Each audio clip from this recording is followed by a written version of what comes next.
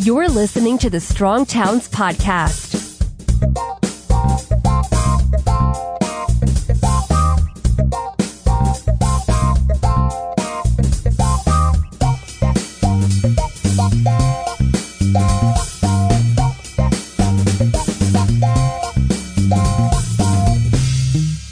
Hi, everyone, and welcome to the Strong Towns Podcast. I'm your host, Rachel Quedno, and today we have two special guests, Matt Tyrnauer and Robert Hammond. They are the directors of a new movie called Citizen Jane: Battle for the City, which is coming out later this week in theaters and on demand. Citizen Jane highlights the story of Jane Jacobs, who most of you are familiar is an urban activist and author of the classic book, The Death and Life of Great American Cities, among other many famous books. So this film was directed by Matt Tyrnauer, and he's known for his feature film Valentino, the Last Emperor. And it was produced by Robert Hammond, who is co-founder of Friends of the High Line in New York. Matt and Robert, thank you so much for being on the Strong Towns Podcast. Thanks for having us. So I'm interested first in finding out what drew you guys to the topic of Jane Jacobs.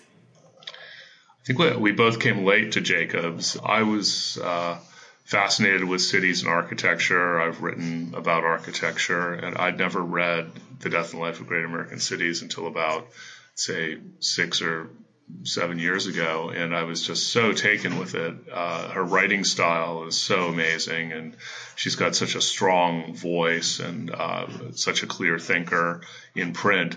Robert and I began talking about the book and our mutual passion for it, and that's how the project had its origins. But you came late to it too, right? Yeah, a lot of people assume that I'd probably read her in college, and I don't even know if I knew who Jane Jacobs was when I started the High Line back in 1999, and so I embarrassingly came late as well. But I was just struck not just by her ideas, but just the very story of someone living in her neighborhood and, a woman journalist in the 1960s that completely revolutionized the way city planning did. And also, as the movie shows, defeated one of the strongest person in America in some ways. Yeah, it definitely seems like, your story of coming to Jane Jacobs in the last few years is fairly common. It seems like there's been a recent resurgence in interest in her. We just had the 100th anniversary of her birth last year, but it seems like there's more to this resurgence than just that anniversary. Why do you think that what she advocated for is particularly relevant today?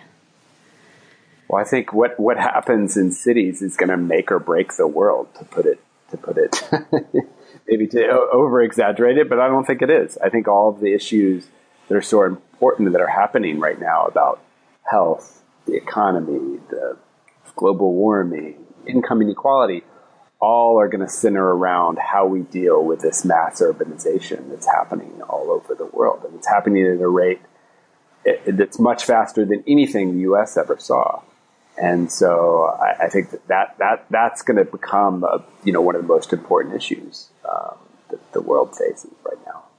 Jane Jacobs was a resident, just an average person with no professional background in engineering or urban planning or anything, but she took it upon herself to learn about these issues and became sort of the leader of a movement. I think that the democratization of urban design and just a critical analysis of our cities it's certainly something that we push for at our organization, Strong Towns. Do you see that democratization of urban planning and thinking as something that's growing right now? Well, Jacobs was a journalist and a keen observer and a great skeptic. She wrote this book after about 30-year journalism career. She's the one that really brought us the concept of the democratization of cities. And in the context in which she was writing, Death and Life of Great American Cities came out in a period where everything was top-down planning. And she absolutely overturned the table on that. Someone describes her as Martin Luther nailing the 95 Theses on the door of the cathedral. So we have her to thank for the democratization of planning. Whether or not it's actually happened in a meaningful way is another discussion entirely. Jacobs was almost, and the movement that she's inspired is a little bit anti-professional. And especially as you illustrate in the film, and as many people are familiar with, she was kind of pitted against this hyper-professional master builder planner, Robert Moses. They're kind of opposites of each other. Is there a way to be a conscious and caring urban planning professional, or does that degree and that title make it really challenging to uphold the values of Jane Jacobs? Jacobs was so anti-credential, it was almost to the point of violence. It's interesting. Once you get into the issue and the way she phrases it or puts it in her later books, you begin to think, oh, well, this is really smart. She compares the planners and architects of the mid-century to physicians in the 18th and 19th century who were obsessed with bloodletting. And it's such a powerful, frightening metaphor. What she's saying is bloodletting received wisdom at the time. They thought that they were saving the patient. And if you tried to deny bloodletting, they would probably tie you down and let your blood anyway. This is a really kind of powerful image, I think. And I think that part of her legacy and part of her greatness is that she gives us these extraordinary images and these extraordinary ways of seeing that you can continually apply. Yes, bloodletting happened hundreds of years ago, but to view urban planners as bloodletters and to see the damage that they've done, or I think something we confront today is the kind of like continuing sort of medical industrial complex, the received wisdom of doctors. Remember a few years ago when it was revealed that eating margarine was actually probably responsible for hundreds of thousands of unnecessary deaths. Well, who told us to eat margarine? The medical community. But this kind of skepticism is the essence of Jane Jacobs, and I think that's also the essence of the movie, which is we need to wake up to this way of seeing and way of thinking and start applying it in our own world. Do you think that current urban planners today are moving in that direction, or is it still a fairly, rigid profession? It depends on a lot by the city and the country. I think, this is where I think you're seeing the most extreme examples of this kind of Moses redux is in China. And, I think they use the Power Broker, the Robert Caro's famous book on cautionary tale about Moses as a textbook, not as a warning. Corbusier's legacy, which is clean slate, let's tear it down and rebuild it new, is still very pervasive, even in academic circles in this country. And of course it's being applied in the developing world, but it's surprising how much received wisdom is still at large in the planning and architecture communities. And architects always defend Le Corbusier because he's taught as a god. Jacobs was debunking that 50 years ago, and that is remarkable to me, that even though her message was very much heard, and she did indeed change the academic world of planning and a lot of other professions related to it. She added new insights that were very well considered, and some of them adopted. It's still shocking. In our conversation before recording, Matt mentioned that the audiences that Jane Jacobs appeals to are fairly siloed. Tell me more about that, and how do you think this film will be able to reach those different audiences? Yeah, what I meant by that was there's a big audience for a film like this. I think that urban planners and the architects and people who are interested in sustainability, because the city is probably the number one issue that will affect sustainability going forward. But it's interesting bringing the film into the world. We're finding that a lot of these particular interest groups don't talk to each other. When you say urban planning to someone that's not into urban planning, their eyes glaze over and the conversation kind of ends. But so much relates to this topic that's much bigger than urban planning. And I've just been remarking upon how the architects kind of talk to the planners, but not really. And the sustainability people don't really talk to the planners unless they're specialists in that type of sustainability. It was remarkable to me. I think the audience, everyone's interested and has to be interested in the city. Even if you don't know you're interested in the city, if you live in a city, you are interested in cities. But it's a hard topic for people to grasp. And I'll say that we made the movie for a general audience. We didn't want to preach to the converted. That was very important to us.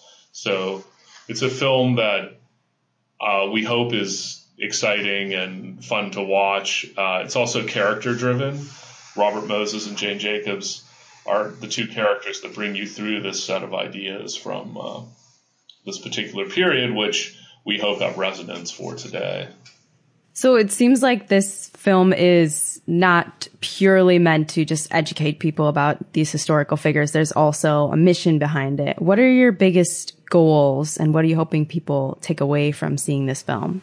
Well, I think it's changed since we made the film and since it's come out. We thought we were going to have our first female president, and now a lot of people are walking away from the movie and seeing it sort of as a textbook for social activism. Jane is so well known, or if she's known, for her ideas, for her books. But what plays out in the movie is what a great activist she was. She mobilized, her community, her neighborhood, her city to fight against what most people thought were insurmountable odds. Robert Moses famously almost never lost a battle, and she beat him 3 times.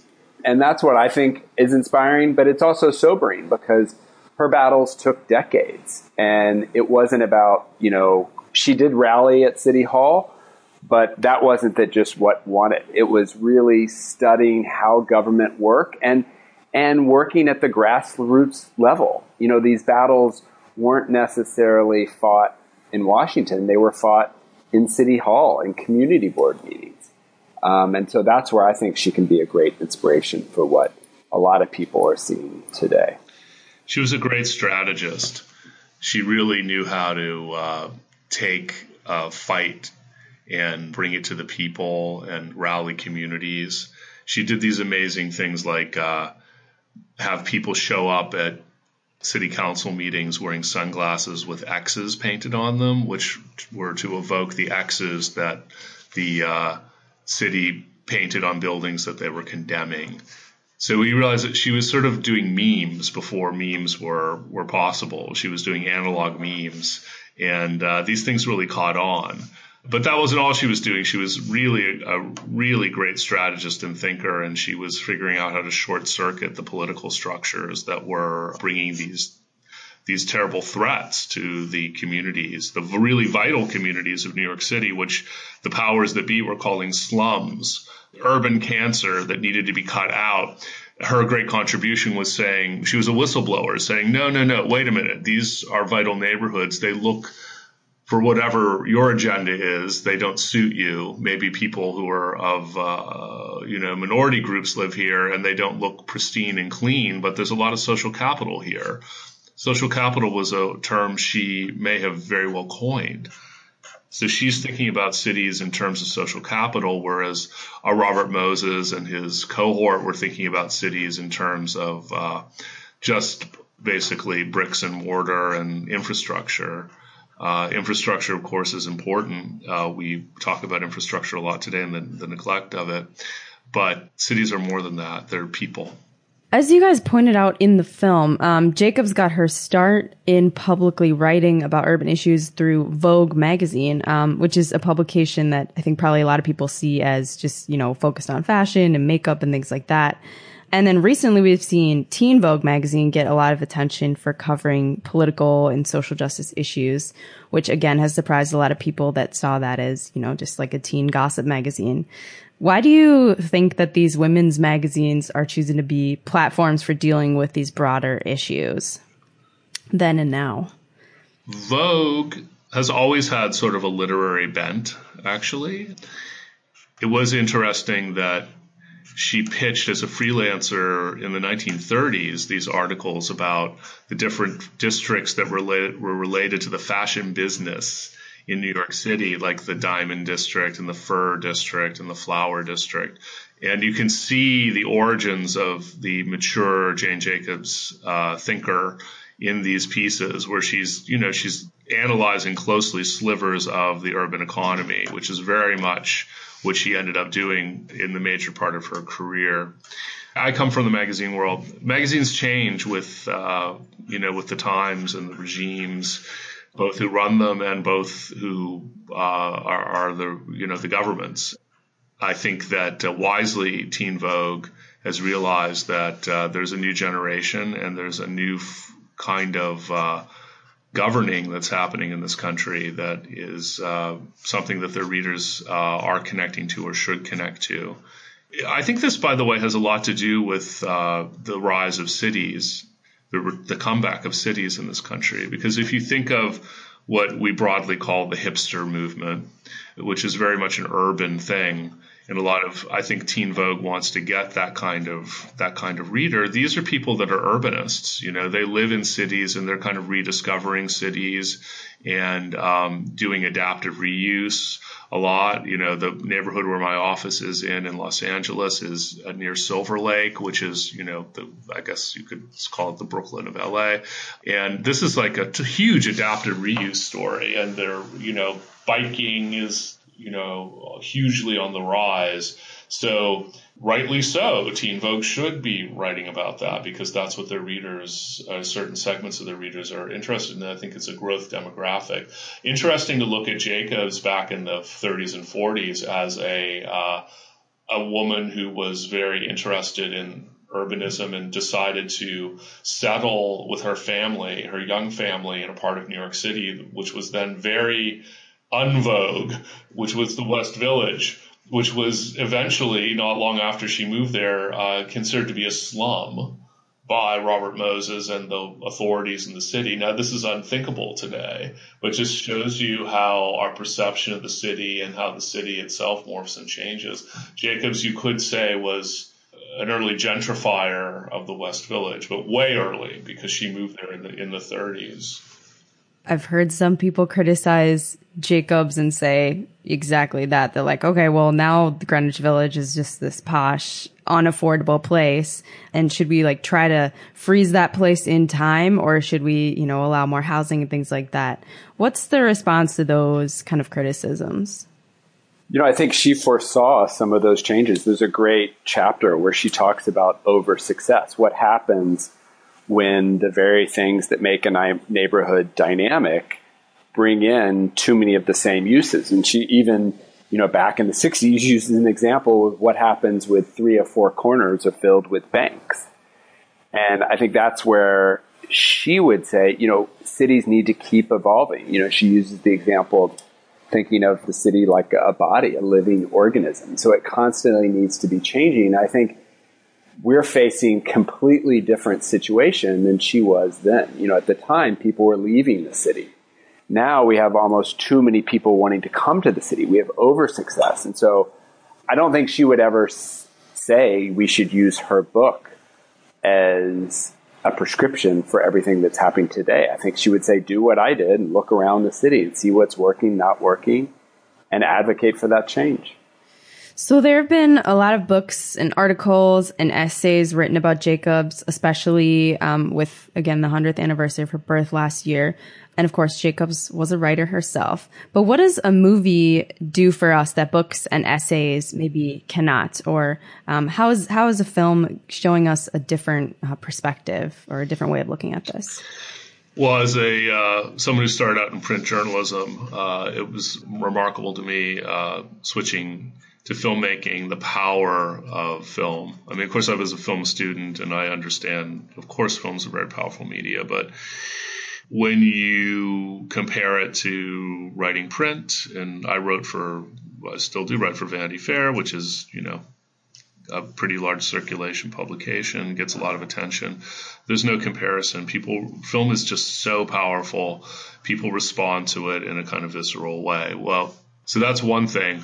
The challenge from a filmmaking perspective, in part, was bringing 2 intellectuals, Moses and Jacobs. Moses was a sort of very bright person. He's kind of like the dark force in the film, but you can't deny that he wasn't a brilliant man and quite an intellect actually as well. He could recite Shakespeare from memory. But anyway, these are people who had ideas and ideologies, and the movie's really about that. So how to bring that to the screen, and also how to bring someone whose best lines really were written. Cities are highly visual, so through the magic of archival film, try to illustrate the types of cities that Jacobs was writing about then and now, which are lively, diverse places. And you see that in the archival footage of New York City from the 30s and 40s in the middle of the last century. Such a vibrant place that has a magic that's visceral on film. So this was a real joy to do, and part of the point of the film is to kind of revel in cityness as you can see it through all of this archival.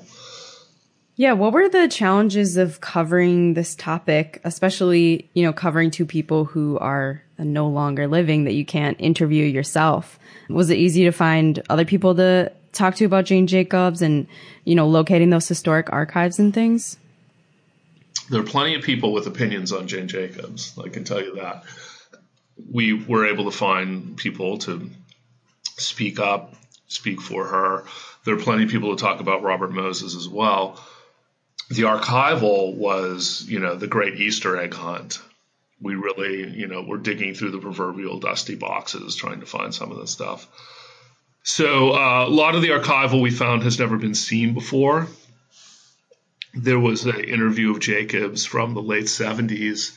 1 minute of it appeared in a documentary film from that period, but there were 3 hours of excess footage. So we were really lucky to find this great footage of Jacobs in her own words. And there were other interviews of her. Moses was the ultimate media whore. So he's famous, so, and beloved by the mainstream press. So he's on TV a lot in the 50s and the 60s.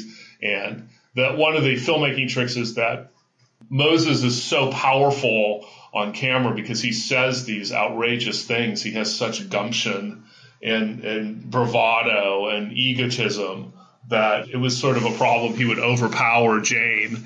But eventually we found enough footage of her, and she's incredibly well-spoken and brilliant and has her own kind of style. So, yeah, she has sort of the quiet confidence, whereas he's more of like the overbearing, intense personality. Yeah, and some of the early screenings are, when you first see the movie with an audience, it's fascinating to see how the audience reacts. And so I'll sort of lurk in the back of the theater, and inevitably someone turns to someone else and when Moses is speaking and says, Trump. Because he really has that over-the-top manner. If our listeners are interested in watching this film, how can they go about doing that? Do they need to live in a city where it's being shown, or is this available to watch online? Yes and yes. You can go to the movie theater in New York City on the 21st of April where it premieres, but then it rolls out across the country in theaters. So check Google it basically, and you'll see if it's playing in your city. It's also streaming on demand. As the month of April turns to May, which is Jane Jacobs' birthday month, she's born on May 4th, we go wide. So we should be expanding across the country. I hope we do get to play in smaller cities. I think that's quite likely. Great. Well, I hope so too. And I was glad that I had the opportunity to see it. What are you guys working on next? Well, you want to talk about the next phase of the High Line, and I'll talk about movies, Robert? Sure. One of the things we're doing at the High Line that sort of relates is we've created something called the High Line Network, is of these other industrial reuse projects all over the country and how we can learn from each other. When Josh and I started the High Line back in 1999, it was a whole different set of issues. And now that we're open, we need to respond to, we're operating in a very different city. And how does everyone benefit from public space? And, public spaces aren't going to solve the housing problems income inequality, but they intersect around open space. And so that's one of the things we're working on. And we don't have all the answers at the Highline, so we wanted to, collaborate with these other groups to make sure we keep not just innovating in design, but innovating how you make public space truly equitable.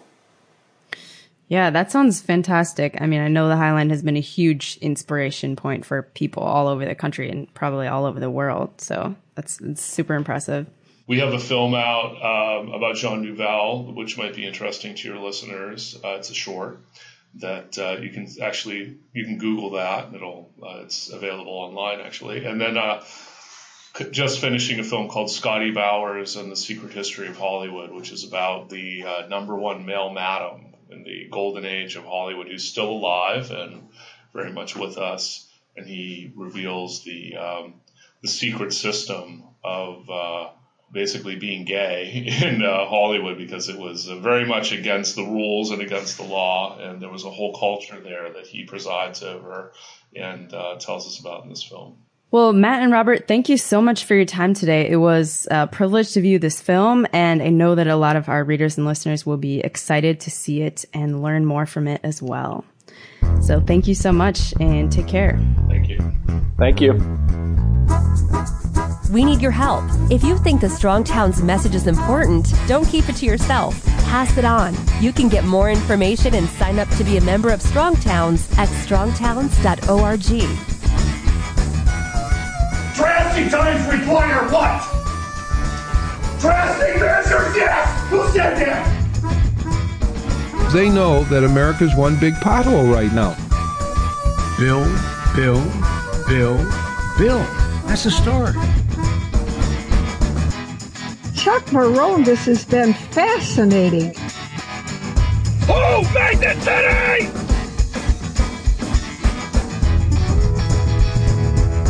I like you. I like your vision of the world. The United Nations Earth Summit, Agenda 21. Yeah.